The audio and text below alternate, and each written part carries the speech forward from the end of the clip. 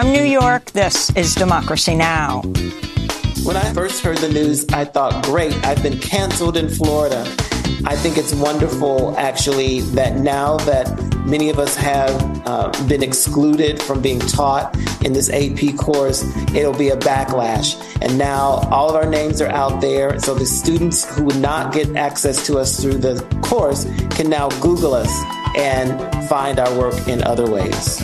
The College Board has removed Black Lives Matter, slavery, reparations, and queer theory as required topics in the curriculum for its AP African American Studies course. Were the changes made in response to criticism from Florida Governor Ron DeSantis and other conservatives?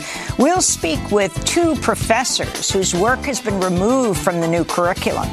E. Patrick Johnson and Keeanga Yamada Taylor. They both teach at Northwestern. We'll also talk to Harvard professor Khalil Gibran Muhammad.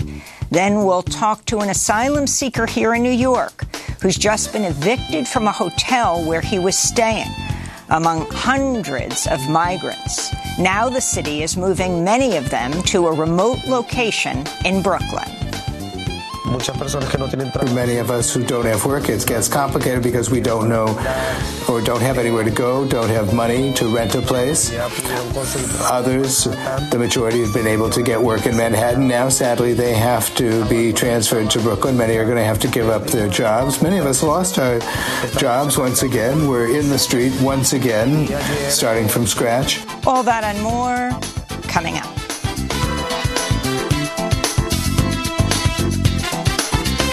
Welcome to Democracy Now!, democracynow.org, the War and Peace Report. I'm Amy Goodman. As Pope Francis visits South Sudan today, 27 people, including 5 children, were killed in clashes between cattle herders and militia members Thursday. The Vatican said the Pope's visit came in the hopes of reinvigorating a troubled peace process following a decade of conflict in South Sudan since its establishment in 2011. The Pope's visit comes after he spent the week in the Democratic Republic of Congo, where more than 1 million worshippers attended his Mass in Kinshasa. He condemned the simultaneous exploitation and neglect of the region by Western powers. The poison of greed has smeared its diamonds with blood. This is a tragedy to which the economically more advanced world often closes its eyes, ears, and mouth. Yet this country and this continent deserve to be respected and listened to. They deserve to find space and receive attention. Hands off the Democratic Republic of the Congo. Hands off Africa. Stop choking Africa. It is not a mine to be stripped or a terrain to be plundered. On Thursday, protesters gathered outside Kinshasa's Notre Dame Cathedral to denounce systemic sexual abuse in the Catholic Church. Advocates are drawing attention to the case of a 14-year-old girl who was raped by a priest in the DRC and demanding the church apply a 2019 law enacted by the Pope to hold bishops accountable for sex abuse or for covering it up. This is Tim Law, founder of Ending Clergy Abuse. What happened after the abuse was reported to the bishop, the good sisters and priests that reported it all got fired and the order disbanded, and the girl has left the country in fear of her life. If the Pope doesn't enforce this law, he's sending a message throughout all of Africa. Bishops, it doesn't matter, do what you want. If he enforces this law, he sends a message that he cares about the African children. Ukrainian President Volodymyr Zelensky has welcomed the European Commission President Ursula von der Leyen to Kyiv for talks on Ukraine's push to join the European Union. EU officials have said Ukraine's accession to the 27-member bloc will, at a minimum, take several more years as Ukraine needs to ensure more anti-corruption measures. At Thursday's summit, von der Leyen also said the Commission will set up a dedicated office at The Hague to prosecute war crimes committed by Russia during its war in Ukraine. Her remarks came as Russian President Vladimir Putin compared Russia's invasion of Ukraine to the Battle of Stalingrad in World War II. Putin spoke at a ceremony in Volgograd commemorating the 80th anniversary of the Red Army's victory over Nazi forces.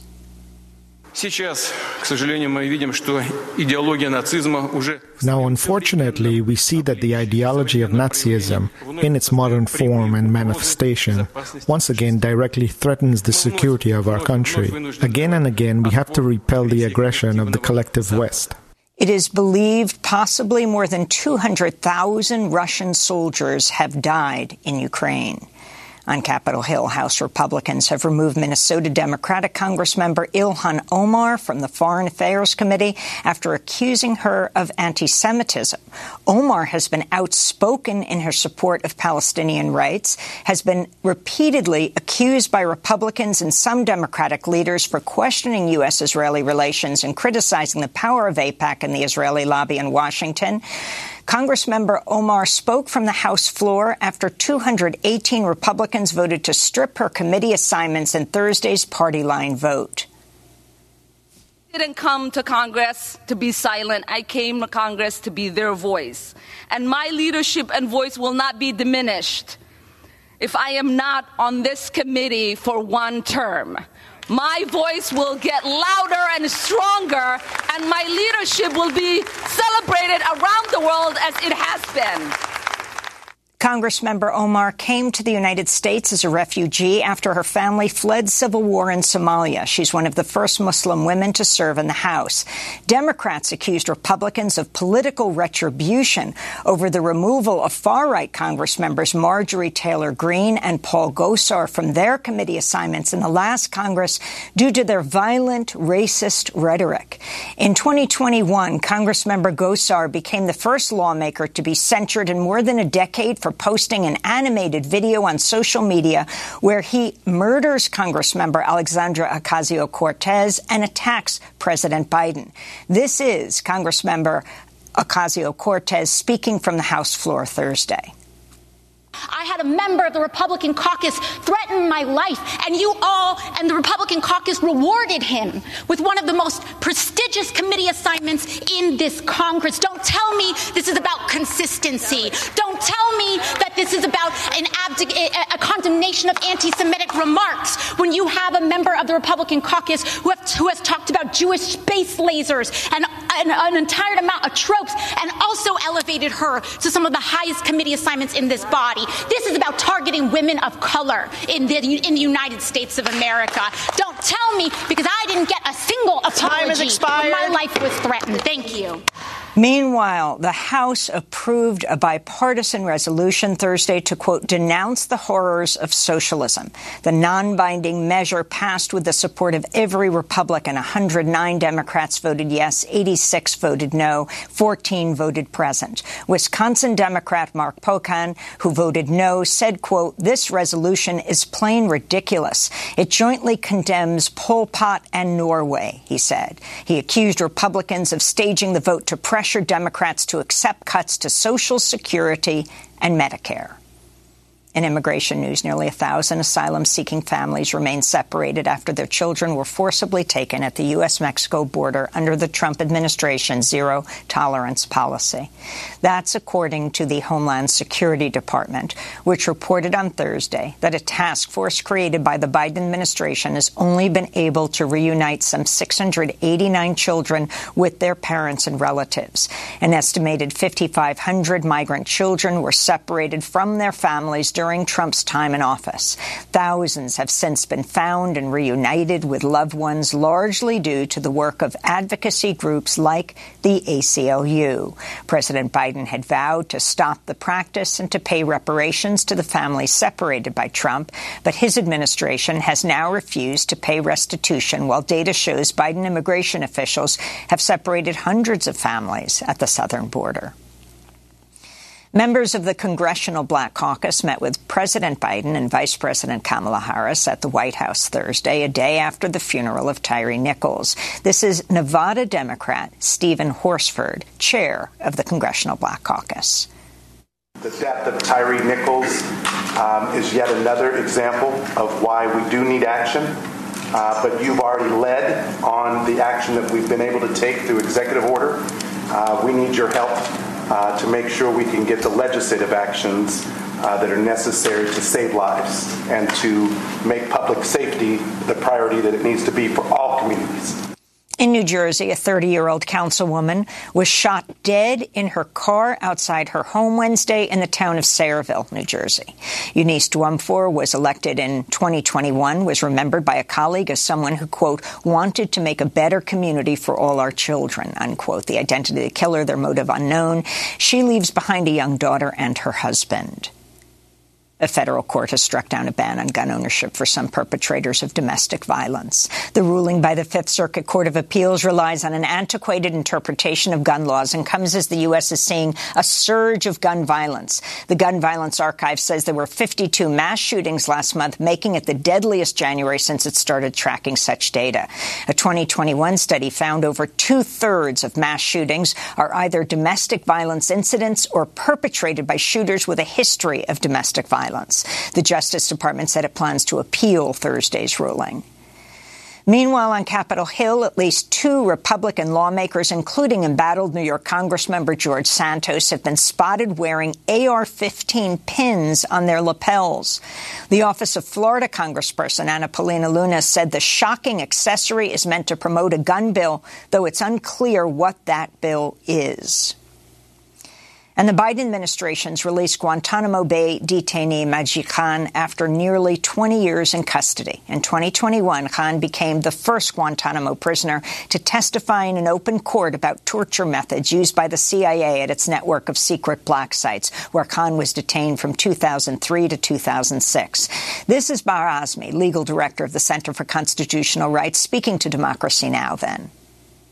Majid Khan, to his credit, detailed the systematic, brutal, sadistic torture of U.S. government officials, namely the CIA, which for nearly 20 years the U.S. government has tried to keep secret. Khan's lawyer said in a statement, Guantanamo's a national shame. We hope that today is another step forward towards its ultimate closure. The men languishing in Guantanamo who've been cleared for release must be transferred. Indefinite detention is anathema to a just society, they said. Majid Khan arrived in Belize on Thursday, which has agreed to permanently resettle him. His release came as the United Nations announced it's sending a human rights official to the Guantanamo military prison for the first time ever. The U.S. continues to hold 34 men at Guantanamo. Only 11 of them have been charged in military tribunals. And those are some of the headlines. This is Democracy Now!, democracynow.org, the War and Peace Report. When we come back, College Board has removed Black Lives Matter, slavery reparations, and queer theory as required topics in the curriculum for its AP African American Studies course. We'll speak to two professors on the so-called cancel list, whose work has been removed from the new required curriculum. Stay with us. And what did you learn in school today, dear little boy of mine? What did you learn in school today, dear little boy of mine? I learned that policemen are my friends. I learned that justice never ends. I learned that murderers die for their crimes, even if we make a mistake sometimes. And that's what I learned in school today. That's what I learned in school. And what did you learn in school today, dear little boy of mine? What did you learn in school today, dear little boy of mine? I learned that war is not so bad. I learned about the great ones we have had. We fought in Germany and in France, and someday I might get my chance. And that's what I learned in school today. That's what I learned in school. And what did you learn in school today, dear little boy of mine? What did you learn in school today, dear little boy of mine? I learned our government. What did you learn in school today? By Tom Paxton. This is Democracy Now!, democracynow.org, the War and Peace Report. I'm Amy Goodman. We begin today's show looking at the controversy surrounding the College Board's decision to revise its curriculum for an advanced placement African American Studies course. The revised curriculum removes Black Lives Matter, slavery reparations, and queer theory as required topics, and it adds a section on black conservatism. Many prominent authors and academics have also been removed from the AP curriculum, including James Baldwin, Frantz Fanon, Audre Lorde, Bell Hooks, June Jordan, Angela Davis, Alice Walker, Manning Marable, Ta-Nehisi Coates, Michelle Alexander, Kimberly Crenshaw, Barbara Ransby, Roderick Ferguson, and two of our guests today, E. Patrick Johnson and Keeanga-Yamahtta Taylor. The new curriculum was released Wednesday on the first day of Black History Month. This all comes just weeks after Florida's Republican Governor Ron DeSantis threatened to ban the AP Black Studies course in Florida schools, and Florida's Education Department said the course, quote, lacks educational value. Florida had raised concern about 6 points in the curriculum: Black queer studies, intersectionality, movement for Black lives, Black feminist literary thought, the reparations movement, and Black struggle in the 21st century. While several of those topics have been removed as required parts of the new AP curriculum, the College Board maintains the final decisions to revise the curriculum were made in December before Governor DeSantis said he was banning the class. UCLA professor Robin D.G. Kelley, whose writings were also removed from the required curriculum, said this is deeper than an AP course. This is about eliminating any discussion that might be critical of the United States of America, which is a dangerous thing for democracy, he said. We're joined now by a round table of guests. Two of them are professors whose work has been removed from the required curriculum. In Greenville, South Carolina, E. Patrick Johnson joins us. He's Dean of the School of Communication at Northwestern University in Chicago and a pioneer in the formation of Black sexuality studies as a field of scholarship. His most recent book is Honeypot: Black Southern Women Who Love Women. In Chicago, Keeanga-Yamahtta Taylor joins us. She's professor of African American Studies at Northwestern University as well, a contributing writer at the New Yorker magazine, and editor of the book How We Get Free: Black Feminism and the Combahee River Collective. And Khalil Gibran Muhammad is with us, professor of history, race, and public policy at the Harvard Kennedy School, author of The Condemnation of Blackness: Race, Crime, and the Making of Modern Urban America. We welcome you all to Democracy Now! And we're going to begin in South Carolina with Dean E. Patrick Johnson. You're one of the band. Can you respond to, this is a whole controversy. The College Board attacked the New York Times for saying that they removed these certain sections from the required AP course in response to Governor DeSantis.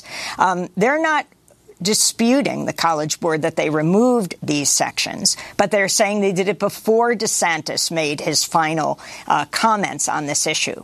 What is known is that the College Board made revealed the curriculum on the first day of Black History Month. Talk about what's happening here. Well, there's so much to cover. You know, in response to the removal of my name, It's a great list to be on because of the wonderful thinkers that are included. And I also thought it was ironic that the fact that we've been removed means actually, in some ways, more students will have access because now people are doing searches for our work. So that's the irony in all of this. I can't speak to the College Board's motivations or their process, but what I can say is everyone is clear that African American history is being used as a political pawn for the governor's own ascension, his own aspirations to become president. This is a movement to gin up his supporters and the conservative movement. And most of us, realize this, and so I'm not surprised by any of this, but it just means that we have to be steadfast. We have to keep at it and make sure that the students who would have otherwise been able to access our work can still access it in many other ways. I wanted to turn to Republican Governor Ron DeSantis in Florida, telling reporters why he opposed the original AP African American Studies course. This course on Black history, what's one of the lessons about? queer theory. Now, who would say that an important part of black history is queer theory? That is somebody pushing an agenda on our kids. And so when you look to see they have stuff about intersectionality, abolishing prisons, that's a political agenda. So, Dean Patrick Johnson, your response? Ron DeSantis has no standing about what should and should not be a part of African American history. He's not a scholar of African American history, and he himself is not African American. So why should he have any role in what should and should not be included? And anything that, if anything lacks, educational value, it's the governor. I want to turn to your student, Keeanga Yamahtta Taylor, as a graduate student, now also a professor now at Northwestern University of African American Studies, one of the canceled as well. Professor Keeanga Yamahtta Taylor, your response to this controversy and what students will learn all over this country, it's not just limited to Florida. There are laws being passed or being weighed in many states around the country. Yeah, thanks, Amy. I want to talk about that, but I want to begin with your question about the College Board. And their motivations, because I think it is believable that they had a piloted course that was being circulated among many schools, dozens of schools. I think it's 60 schools around the country. It's totally believable that through that process, they decided that things needed to be removed from the course, that it needed to be revised in some way, that it needed to be tightened up. That is the purpose of having a pilot in the first place. But what is not believable is that the political atmosphere had no bearing on their decisions about what to revise and the ways in which they revised it. And I say that because part of this has been the development of this course has been in process for a decade.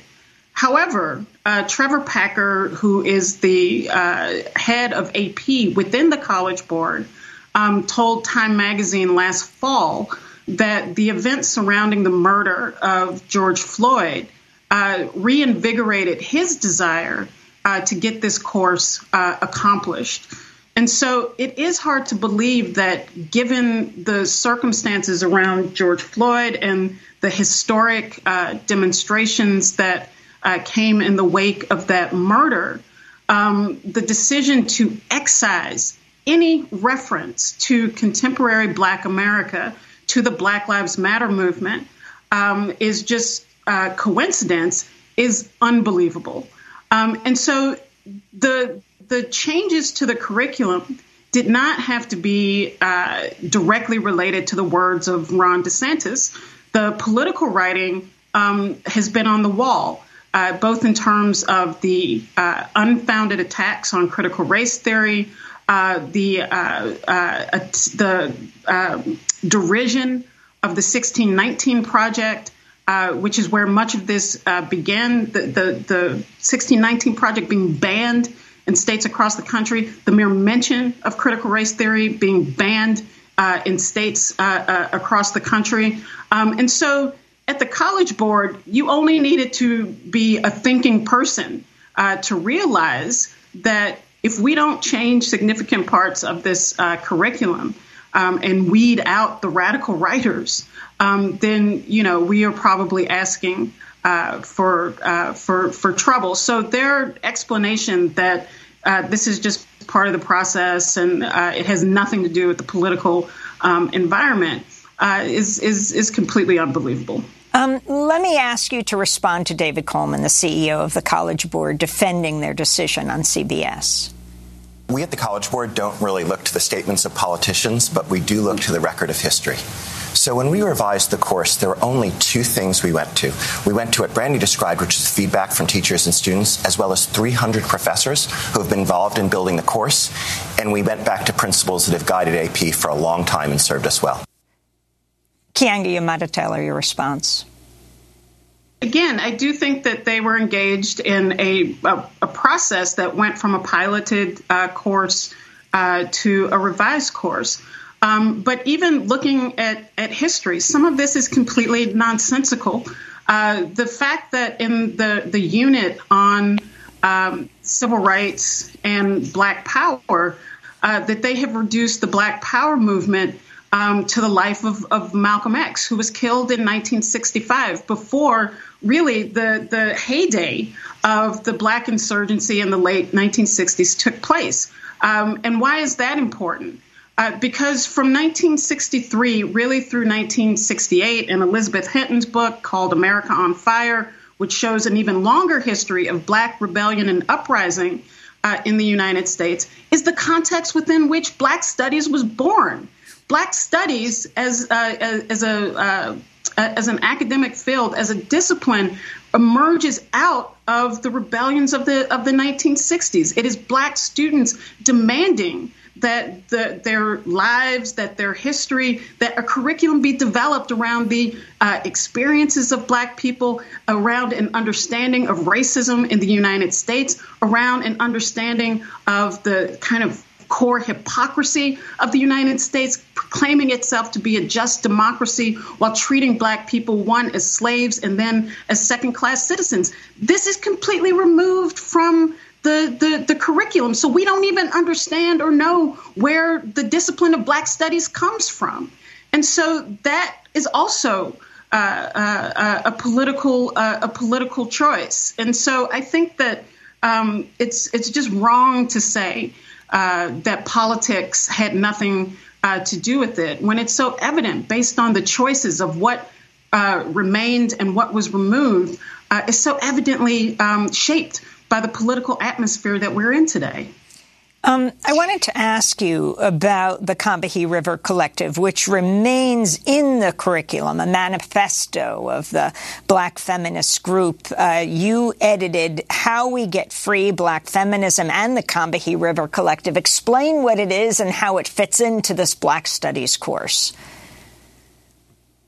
The Combahee River Collective itself was an organization of Black feminists, Black lesbians that formed in the 1970s. And three of the leading members of that organization put together, wrote a manifesto, essentially, proclaiming the meaning of Black feminism for them, which was really about looking at the ways that the experiences of Black women had been minimized or marginalized over the course of the radicalization of the 1960s, which is to say that for many, Black politics was seen as a male venture, as a set of politics and organizing that were oriented around the demands of Black men. And the emergent feminist movement was seen to have been dominated by white women. And so the Combahee River Collective emerges to talk about really what are the experiences of Black women. And they write this manifesto as a way to articulate the need for what they describe as identity politics, and not the kind of identity politics that is talked about today, that is criticized by the right and by liberals today as an exclusionary venture, but really as a way for people who are oppressed and marginalized to have a way to talk about their own experiences, to build a political movement around what they need. Because as Barbara Smith, one of the authors of the statement, said, if we can't fight for ourselves, then why would we expect anyone else to fight for us? In fact, we know no one else will fight for us. So it's a very critical and important statement in the canon of Black feminist studies, but also in the canon of Black radicalism. I wanted to bring in Khalil Gibran Muhammad. I wanted to start, though, with Fox News' Jesse Waters, who said this on Fox News, criticizing the AP African American Studies course. It's a very good course. Mm-hmm. 3/4 of it is very rigorous and very good. And this is very high-level stuff. Mm-hmm.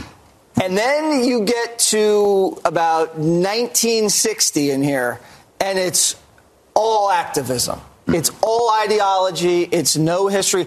A good course, a chunk of this is really good stuff. And then it goes into white supremacy, patriarchy, abolish the prisons, overthrow capitalism, queer theory, intersectionality. And you're like, whoa, we were going pretty good here. And then, boom, it hits you with all that stuff. And the lower third of this Fox News is war on woke, is what it says. Khalil Gibran Muhammad is professor of history, race, and public policy at Harvard Kennedy School. Your response? Well, here's the thing. We live in a country where the question of how we ought to make use of our resources, what kind of political structure we should have in order to decide on leadership, are all political questions. And we've been fighting a question about how to distribute those resources since the very beginning, since 1619, in the debate between indentured servitude and chattel slavery. So when Fox News suggests that activism to advance a position of a more equitable, a more egalitarian economy, call it socialism if you'd like, or activism in pursuit of an actual multiracial democracy, call that woke if you like, is just another way of articulating the same thing the right does, which is to say that we should only be teaching capitalism, we should only be teaching individual freedom. It's absurd, but it's good propaganda. And so my job, Professor Yamada Taylor's job and Professor E. Patrick Johnson's job and the 650 African American Studies faculty and their allies who have written a letter in protest to what is going on, it's our job to actually tell the fullest history and account of the country we actually live in, from the past to the present. That's our job. And so it is the job of places like the College Board, who purport to be in a position to develop curriculum to teach students based on what scholars and scholarship says. It's their job to push back against propaganda. And unfortunately, that's not what has happened here. Can you tell us, Professor Muhammad, about what the College Board is? I mean, the College Board makes the SATs and the PSATs. Increasingly, they're being made optional all over the country. People don't usually think of this as, I mean, it's a large corporation that makes a fortune off of this. But now that revenue is threatened. And they also then have these AP courses. And if they see that the political climate in this country is going to be banning courses, are they caving to this pressure for their own financial reasons? Again, we as scholars have to ask these questions. You as a journalist have to ask these questions. The College Board doesn't have to answer those questions. They are an independent entity. Now, just a clarification, they are a 501c3, which means they are not a private corporation. They're a nonprofit. They get literally tax breaks for what they do. They generate a tremendous amount of revenue, $1 billion based on a year. I'm sorry? $1 billion a year. Yeah, $500,000 of that comes from the distribution of the AP system, and another portion of it comes from their SAT, and then they have these pipeline programs. So it is a gigantic entity. The president of the College Board in 2020, according to the Public 990, made $2.5 million. The CEO, David Coleman, which is twice the salary, the best I know, of the current Harvard president. So it is not an insignificant entity, and its concerns about its own well-being financially have to be considered in light of these controversies. And what about how this leads, not just the elite AP courses, but to what teachers and professors teach all over this country and their fears? For example, in Manatee County, Florida, teachers have taken to covering up or removing books from their class libraries after a new law prohibiting classroom material that hasn't been vetted and approved by so-called certified media specialists went into effect. Teachers found in violation of these guidelines face felony charges, could go to prison. And so not understanding what this is about, wouldn't there be massive self-censorship beforehand not to risk becoming criminalized? Absolutely. This is why what Florida Governor DeSantis is doing is actually shaping national educational standards. This is no longer just about the Stop Woke Act that affects what happens in Florida, or in the case where he has now taken over one of the colleges and literally banned any notion of diversity and inclusion, which is now extending to the bureaucracies of the university. I mean, the notion of a chilling effect and self-censorship on what teachers think they might be able to teach is only now being tested. Florida is a laboratory of fascism at this point. I work at the Harvard Kennedy School, and we talk a lot about laboratories of democracy. We talk about city innovation.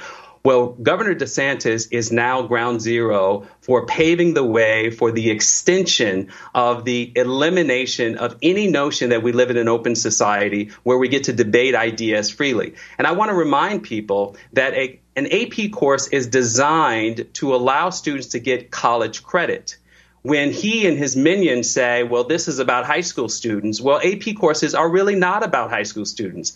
It's about them not having to read Keeanga-Yamahtta Taylor or E. Patrick Johnson in college because they've already read them in high school. So the impact on this is national in scope, and we have to consider that in light of DeSantis' own plans. Can you talk about the letter that you wrote along with 650 African-American department faculty members condemning efforts to critique and curtail this new AP course, the significance of this, Professor Muhammad? Sure. Well, I want to clarify. It's African-American Studies faculty, and we are represented by Black people, white people, Latinx people, Asian people, everybody. So everyone is included in that letter. What I want to say is we're running out of people in our field who can support this, including people in the letter who are listed in the AP curriculum for credit for participating in the process. It's becoming less tenable for the College Board to claim that their 300 faculty have weighed in on this when this number keeps growing and some of the same people they cite as supporting it have signed this letter. Professor Yamahtta Taylor has already said strange credulity. I mean, we're beyond straining credulity. This doesn't add up numerically, because what I am reading when I'm reading the press reports, when I am reading the releases by the College Board, I'm seeing this gesture to this universe of people. But in fact, I'm learning that a much smaller number of players participate in the actual crafting of the curriculum.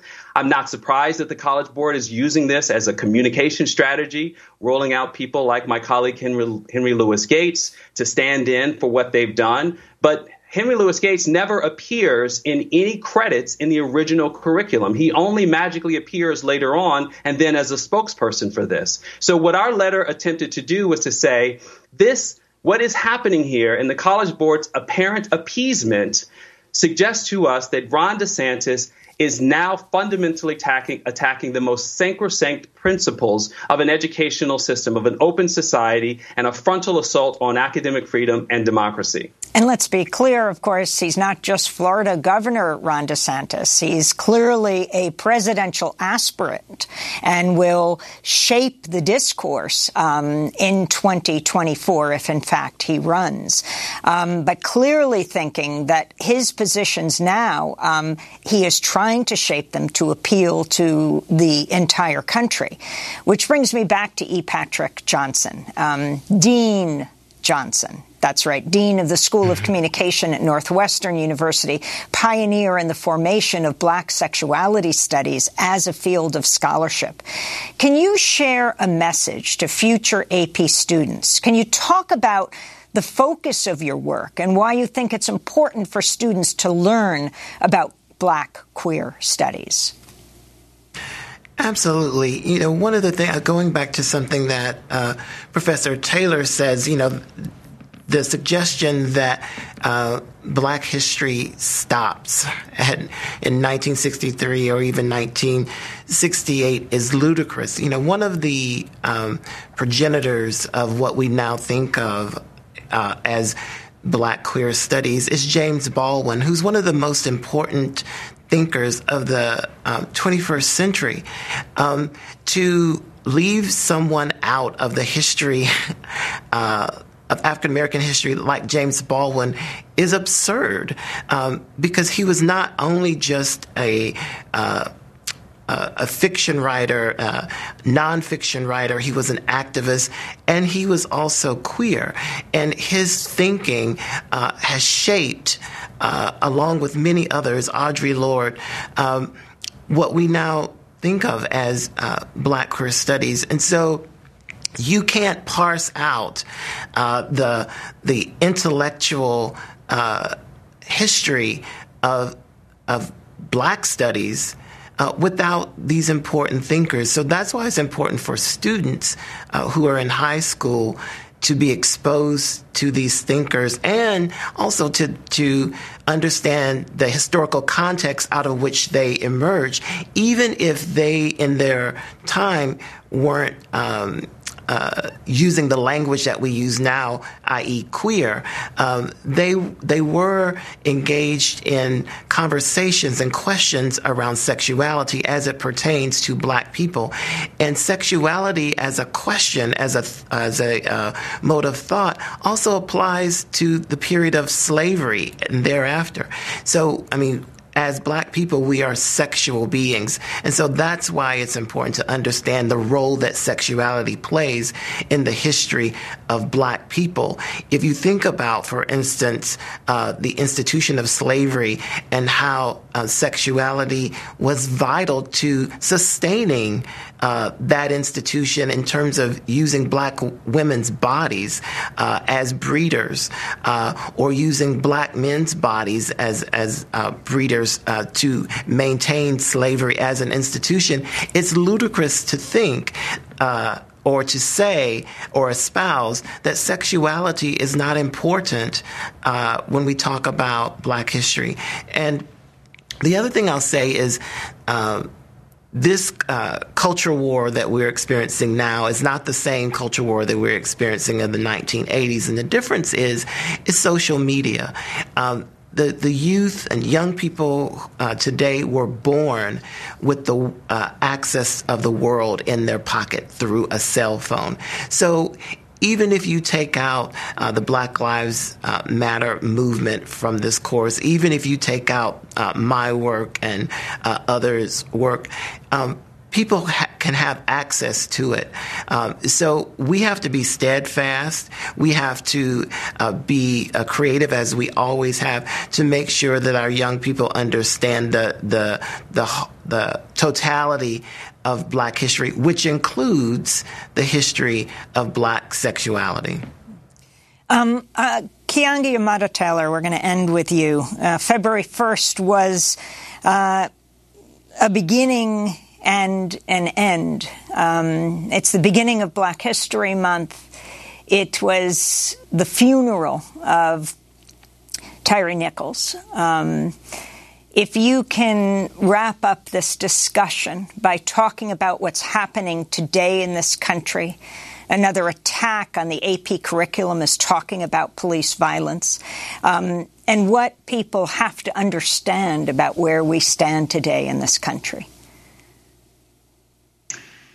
I think one of the reasons why the history, and this is an African American studies course, but why Black history is so important right now is because it speaks to the longevity of both the condition of Black people in this country, one of oppression and marginalization, but it also speaks to the longevity of political struggle.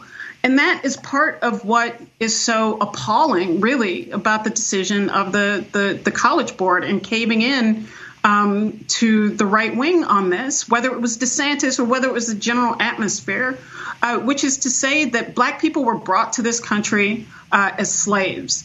And then when slavery ended, there was another 100 years of legal subjugation. So it is entirely consistent that the entirety of Black letters would be consumed with questions of struggle, with questions of activism, with questions of politics. But also, as part of that, are questions about the American project itself, which is really what many of these people are afraid of. And without that history, we don't understand the intensity of the fury of protests at police brutality. We think that the demands to defund the police or the questioning about the American prison system or even the suggestion that we don't have prisons, that we not have prisons, is impetuous, just came up, is a recent phenomenon. No, this comes from a long history of police repression, a long history of judicial misconduct. And that is one of the reasons why this field of inquiry is so incredibly important. You cannot understand the link between crime and the Black community unless you read Khalil Muhammad's book, Condemnation of Blackness, the best book ever written on the topic. You can't understand so much of Black life today unless you engage with the field of African-American history, which is why this is not just some isolated scholastic question, but that it has deep political implications. Black history is about understanding the contemporary moment, not just for Black people, but for the nation as a whole. And that is why this is completely dangerous and why we have to resist these efforts to attenuate our understanding of this history instead of broadening it and deepening it. Keeanga-Yamahtta Taylor, we want to thank you for being with us, Professor of African American Studies at Northwestern University. E. Patrick Johnson, Dean of the School of Communication at Northwestern University. And Khalil Gibran Muhammad, Professor of History, Race, and Public Policy at the Harvard Kennedy School. We thank you all so much for this important discussion. Coming up, we speak to an asylum seeker here in New York who's just been evicted from a hotel where he was staying along with hundreds of other migrants. Now the city moving them to a remote terminal in Red Hook, Brooklyn. Stay with us. À midi. Quelle heure est-il? Il est midi. C'est l'heure de déjeuner. Qu'est-ce qu'il y a à manger? Des saucisses, sans doute. Écoutez et répétez. À midi. À midi. À midi. Quelle heure est-il? Quelle heure? Quelle heure est-il? Est-il? Transmitting live from Mars by De La Soul. This is Democracy Now!, democracynow.org. I'm Amy Goodman. We end today's show here in New York City, where police dismantled an encampment of asylum seekers outside Manhattan's Watson Hotel Wednesday night, threatening to arrest anyone who didn't leave. Videos show sanitation workers throwing suitcases into a dumpster as police surrounded the sidewalk. The asylum seekers, who were recently evicted from the hotel near Columbus Circle, were protesting the city's plan to house them in a 1,000-bed facility in a remote terminal in Red Hook, Brooklyn. People staying at the facility told the group South Bronx Mutual Aid they had to endure inhumane conditions, including extreme cold. At a press conference Wednesday, New York City Mayor Eric Adams questioned whether the asylum seekers camping on the sidewalk outside the Watson Hotel were actually migrants. And I'm not even sure they're migrants. There are some agitators that just really, I think, is doing a disservice to the migrants and doing a disservice to the children and families we're moving into the hotel. Well, on Wednesday, before city officials cleared the encampment of asylum seekers, Democracy Now!'s Juan Gonzalez and I spoke to a Venezuelan asylum seeker named Ruben, who came into a television studio not far from the Watson Hotel to share his story. Juan interviewed Ruben in Spanish, and we've added voiceovers in English for both of them. Ruben was joined by Desiree Joy Frias, a community organizer with South Bronx Mutual Aid, and I began by asking her to respond to Mayor Adams' remarks. That's correct. So those are the quotes that they are paid actors, the migrants outside the Watson, and that the mutual aid organizers, collectives, neighbors that are dropping by with home-cooked food are outside agitators. We're New Yorkers. I'm born and raised here. I'm the child of migrants. Why do I do this work? Why do I step away from my 3-year-old and my husband from my warm home to come out and do mutual aid work? It's because the only people providing care to these people right now is community. And will we continue to do it until we don't have to do that work anymore? Absolutely.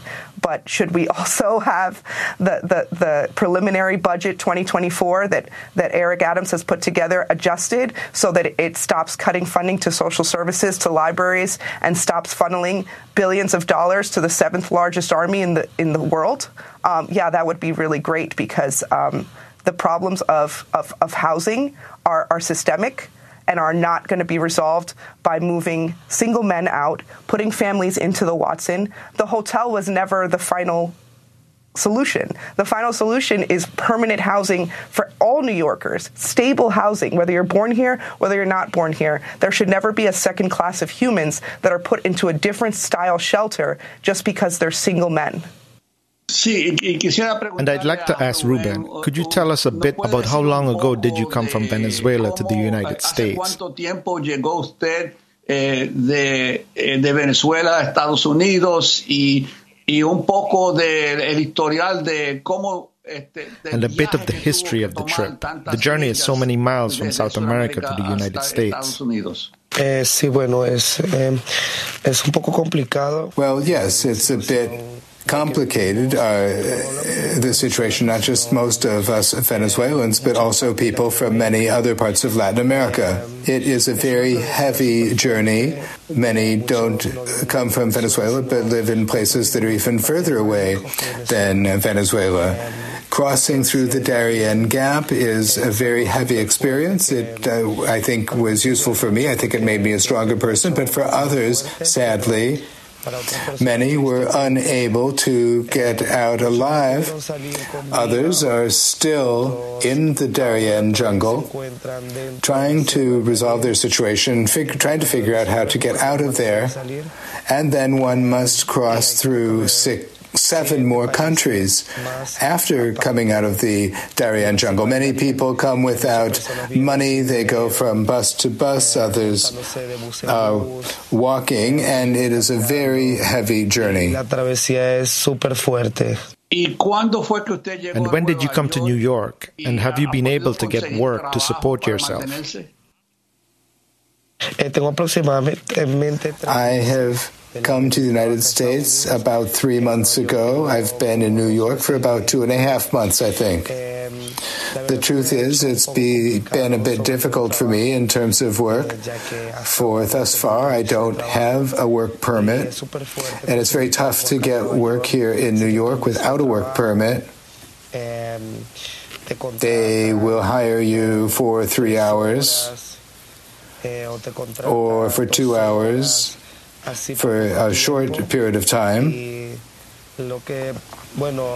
and they don't pay us all the same. In terms of what they've paid me, well, it's really not been enough for anything. I've not been able to get a stable job so far, which is what I want, which is what we all want, to get a stable job and be able to stay. But to get a job where we work for 3 days and then we're fired, and then or we work for 5 days and we get dismissed once again, and this because we don't have a work permit. Ruben, I wanted to ask how old you are. Tengo 22 años. I'm 22 years old. And can you describe what happened on Sunday at the Watson? Tell us when you were evicted, what you were told, and then can you talk about the tour that the commissioner, New York City Commissioner Castro, took you and other asylum seekers on of this Brooklyn terminal facility where they want to put you now? Well, it was somewhat desperate news. They really should have given us more lead time for us to be able to get ourselves situated. and to just know what that place is like, so that each person would know what they would do, would have thought things through.